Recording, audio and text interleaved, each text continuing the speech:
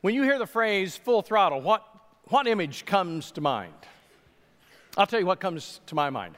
I see an airplane barreling down the runway with the pilot holding that throttle as full forward as he can to get that plane off the ground. I see a sports car on a straight stretch with the driver mashing the accelerator to the floor. I see a racehorse, nostrils flared, ears pinned back, sweat, mud flying as he rounds the turn and heads for the finish line. I see a mother juggling the needs of 3 kids under the age of 5, none of whom have had a nap. Full throttle, completely sold out. When I think of that phrase, I also think of the first century church and their genuine passions to carry out the good news of the salvation we find in Jesus Christ, to love the Lord with all their hearts and to share His story. Now, I'm not exactly sure what's happened in the last 20 centuries, but I sense that our passion to live out the purpose that Christ has created His kingdom for has waned a bit.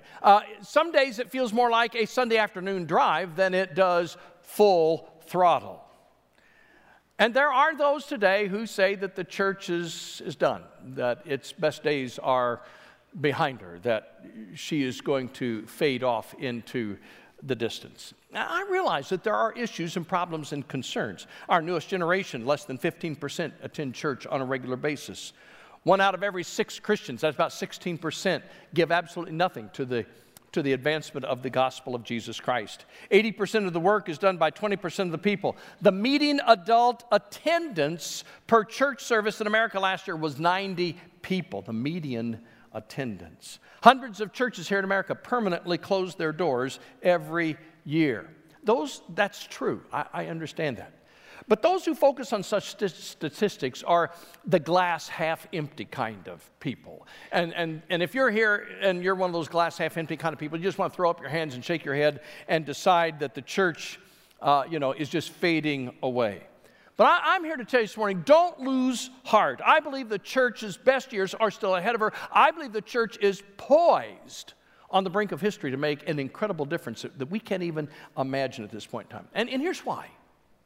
The church is God's only plan. That's it.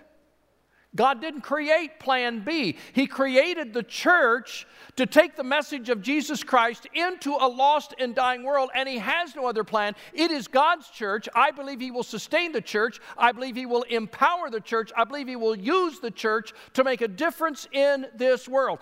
It's the only plan He came up with.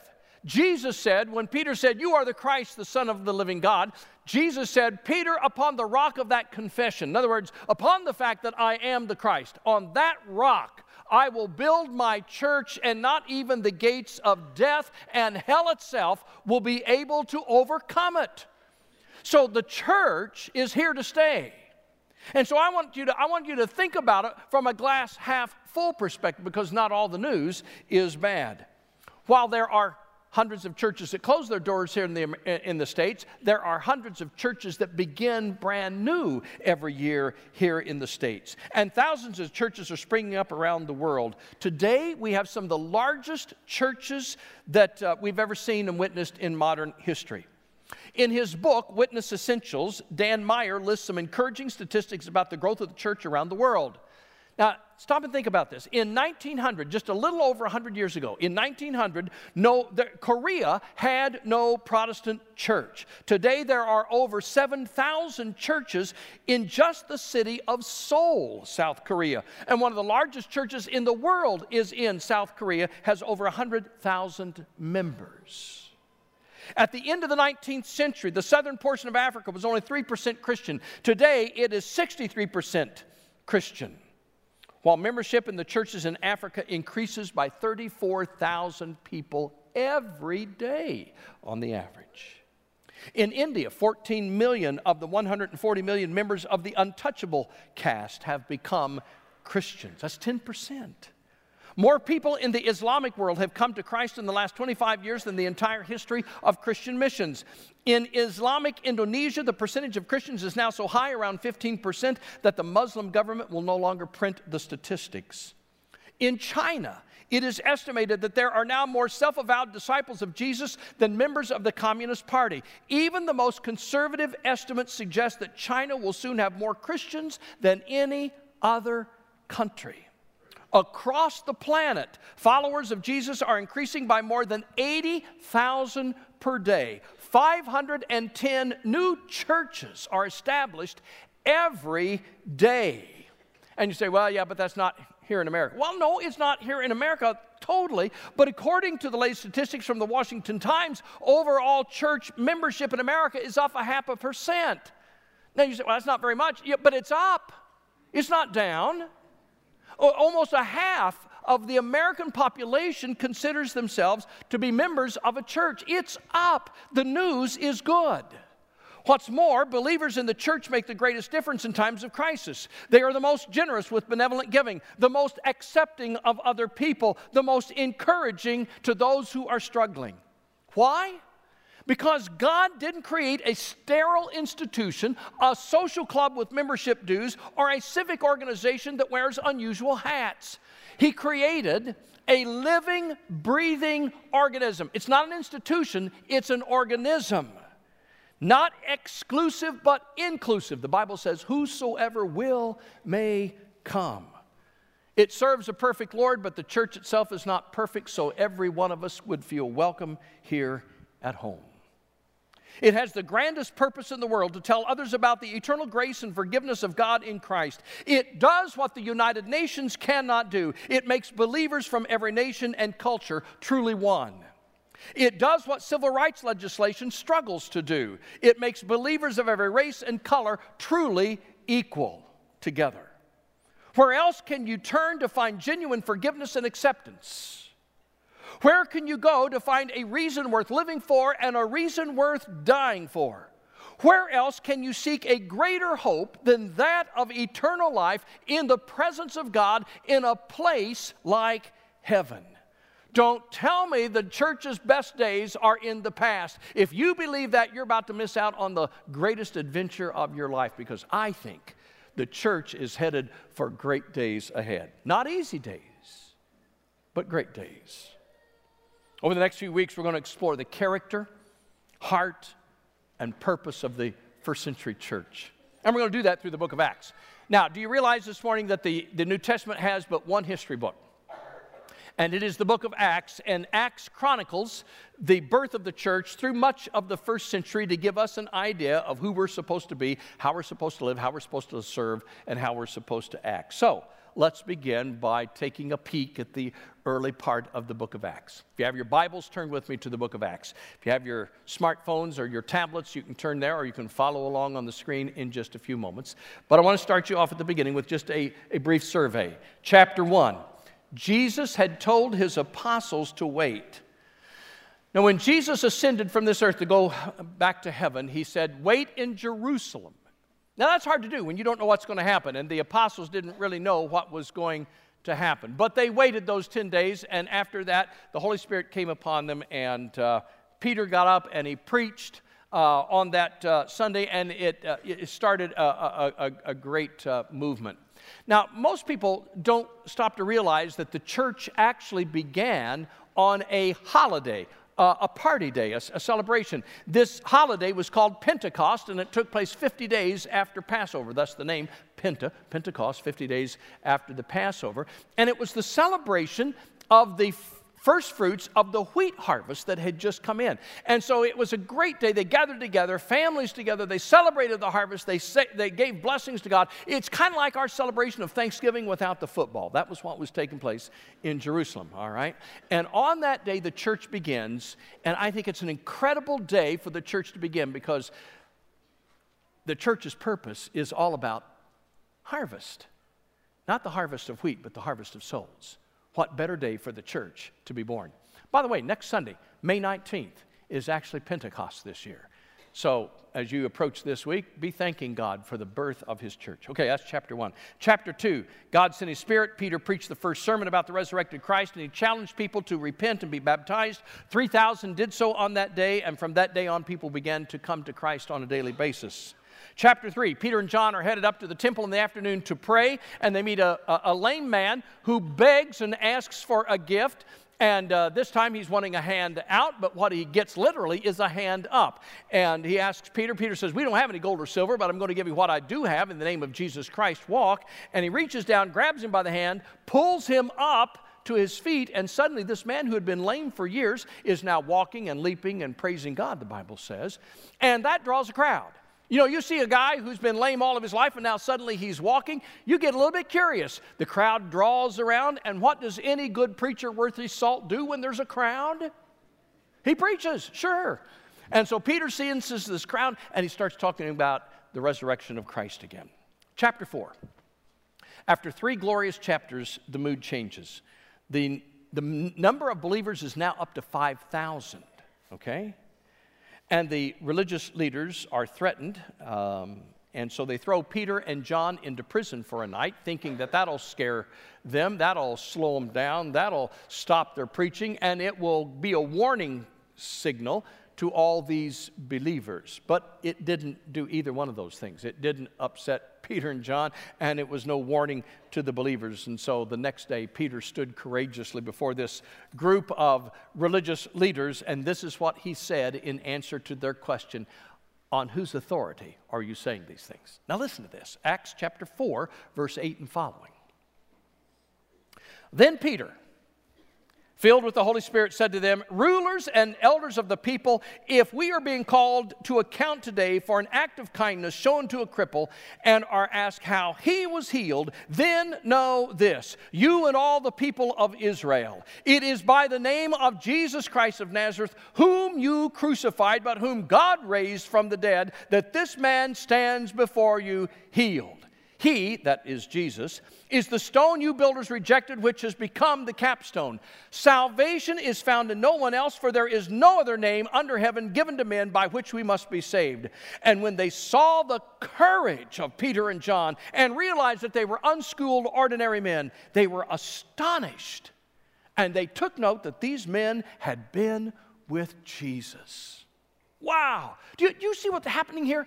7 weeks ago, this same Peter stood outside where Jesus was being tried by the high priest, warming his hands at the fire, and 3 times he denies that he even knows who Jesus is. And on this day, stick him in a prison cell, and it just makes him even more courageous. Well, the speech didn't go over too well with the religious leaders, and so they got their heads together. They came back to the apostles in verse 18. They said, then they called him in again and commanded them not to speak or teach at all in the name of Jesus. But Peter and John replied, you judge for yourselves whether it is right in God's sight to obey you rather than God, for we cannot help speaking about what we have seen and heard. Wow! Full throttle, sold out, lives on the line. Chapter 5, the apostles are now beaten for preaching about Jesus. Chapter 6, Stephen, who I believe was one of the first deacons, was arrested and falsely accused. Chapter 7, Stephen preaches and is stoned to death for his faith. He becomes the very first to die for what he believes. He was the first Christian martyr. And when he was dying in chapter 7, verse 59, this is what we read. While they were stoning him, Stephen prayed, Lord Jesus, receive my spirit. Then he fell on his knees and cried out, Lord, do not hold this sin against them. And when he said this, he fell asleep. Sure do wish that I had that same kind of boldness and courage. Sure do wish you did too. These folks didn't value their lives as much as they valued their faith. And so their example continues to inspire us today. Those early days weren't easy days in the kingdom of God. I've got a feeling the days ahead aren't going to be easy days ahead, but they will be great days ahead if we are courageous and willing to take a risk. We have a divine purpose for this world that challenges us to be sold out for Jesus Christ. Now, folks, there are a lot of good things that we can do as Christians, and we ought to do good things. Feed the hungry, provide clothes for those who don't have enough, visit folks in prison, bring medical assistance to those who are hurting. All good things, but good things done for divine purpose, to open the door to help them understand the person of Jesus Christ. Because you got to keep this in mind. Food without knowledge of the bread of life, medicine without knowledge of the great physician is like a Band-Aid on a mortal wound. Just because you feed somebody doesn't mean you've solved their greatest need. Their greatest need is to find Jesus Christ.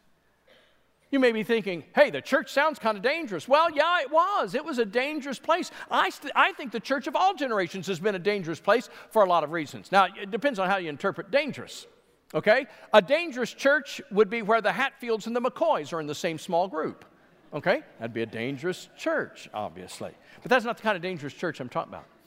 Then there's dangerous churches on the other side of the coin, too. A dangerous church is where the Word of God is dismissed in favor of social acceptability. I don't want to be that kind of dangerous church. A dangerous church is where apathy and mediocrity is accepted as the norm. I don't want to be that kind of a dangerous church. A dangerous church is where somebody can compartmentalize his faith so that it does not impact his home life, his business practices, or his moral choices. I don't want to be that kind of a dangerous church. I want us to be a church that is dangerous to the spiritual status quo. I want us to fit the character of John Bishop's book entitled Dangerous Church, Risking Everything to Reach Everyone. Like Peter and John, who the Bible says they recognized as men who had been with Jesus. Like Peter and John, do people know you have a relationship with Jesus Christ? These men risked everything. Jesus left the kingdom in the hands of 12 men. Only one of them lived to old age. The rest of them all died for their faith. And John was imprisoned and banished to an island, a deserted island as a penal colony.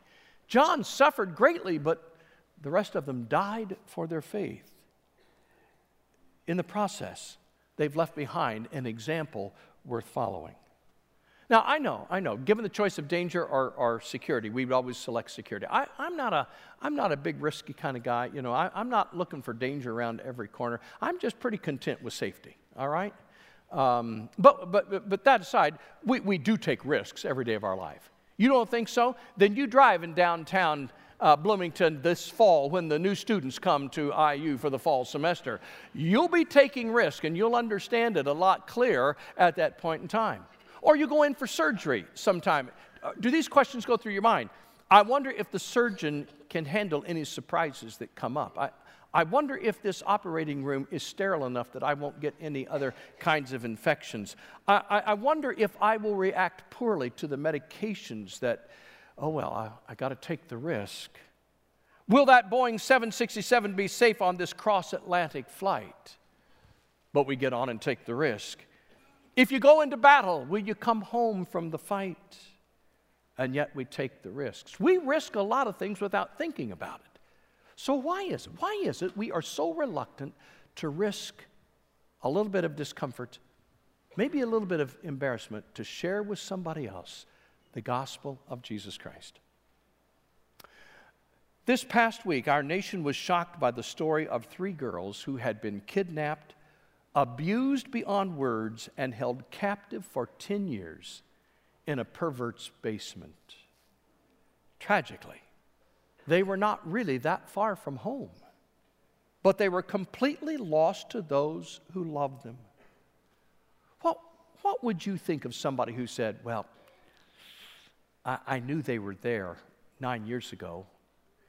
I knew what was going on in that basement. I just didn't want to get involved. I just didn't want to say anything to offend somebody. What would you think of a person like that? How dastardly. What if I told you this morning, in my office I've got a locked box, and I'm the only one that knows the combination of that locked box, and inside that locked box I have the cure for cancer. But, you know, I don't want to offend anybody. I don't want to get involved. I don't want to suggest that you might want to be cancer-free. And so I'll just keep that locked up. You'd think me the most cruel man alive, and you'd be rightly so. Or what if I said this? Hey, I've got the cure for me. You go find your own cure. You'd think me the most selfish, hideous person alive, and rightly so. Here's my question. Do you really believe, do you really believe that all of us have sinned? Do you really believe that the penalty or the consequence for sin in our life is eternal separation from God? Do you really believe that heaven is too grand to be missed? Do you really believe that hell is too horrible to be experienced?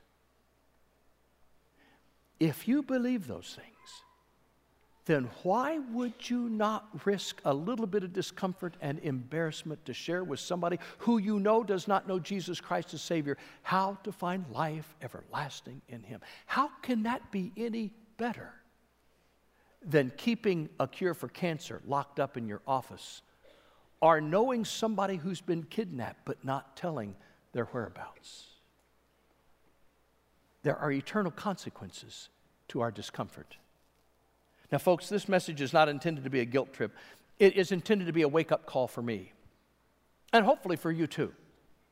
But I'm here to tell you, after all these years as a Christian and after all these years of preaching, here's what sometimes happens, and that is we get in the habit of knowing how to do church. You know what I mean? We just do church. That's what you do on Sunday morning. You get up, you come, you sing a few songs, you listen to the scriptures, you listen to some preaching, you go home. I've done my duty. I have salved my conscience, and I can go on about my daily business and life. We do church. I don't want to stand before God one of these days and say, Lord, I did church, but I forgot what the purpose and the mission of the church was. It's not just about getting together as we do. It is about sharing the gospel with others. Time is short. Eternity is long. We got to make some changes. Now, we're going to just take this one simple step at a time. Little steps at a time. I'm not asking you to take on, just take a deep breath here, and I'm going to give you a couple assignments for this week, all right?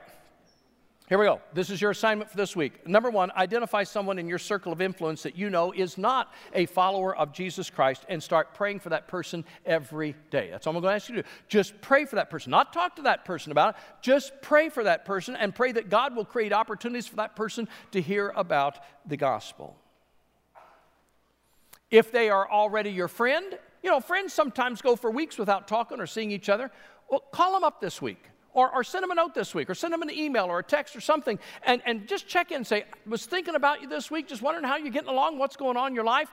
If you're pretty good friends and they know you're a Christian, you might just ask, is there anything going on in your life that I could pray about for you? That might open the door. Or if they're local, ask them, say, hey, let's go get ice cream and catch up on the news, what's going on. In other words, be a friend. And if they're not already a friend, start reaching out in a friendly way to get acquainted. Learn their names, their hobbies, their likes, their dislikes. Begin building a relationship. Okay, that's your assignment. Here's the thing to avoid. Everybody listen? Are you with me right now?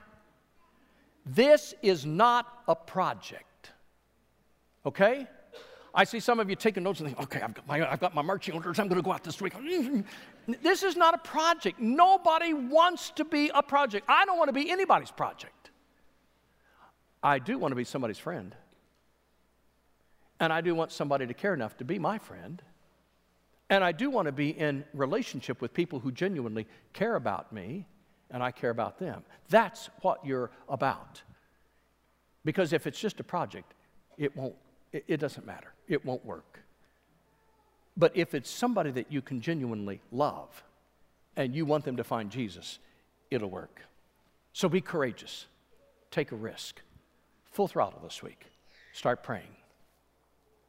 Rick Atchley, preacher at the Richland Hills Church of Christ, tells the story of Roman Kaczynski, who was born in Poland during the communist rule, who made it to America, and then eventually made it all the way to Maui, Hawaii, and went around with a tent and a few clothes, trying to do some landscaping work, and he asked if he could just put up his tent in the backyard so he could do some landscaping work, and he happened onto a Christian couple on Maui by the name of Brewer and Amy Hong, and instead of allowing him to put up his tent in their backyard, they said, why don't you just come in and take a room in our house? And so he did, and eventually they led him to Christ, and now Roman Kaczynski is a strong witness for the Lord.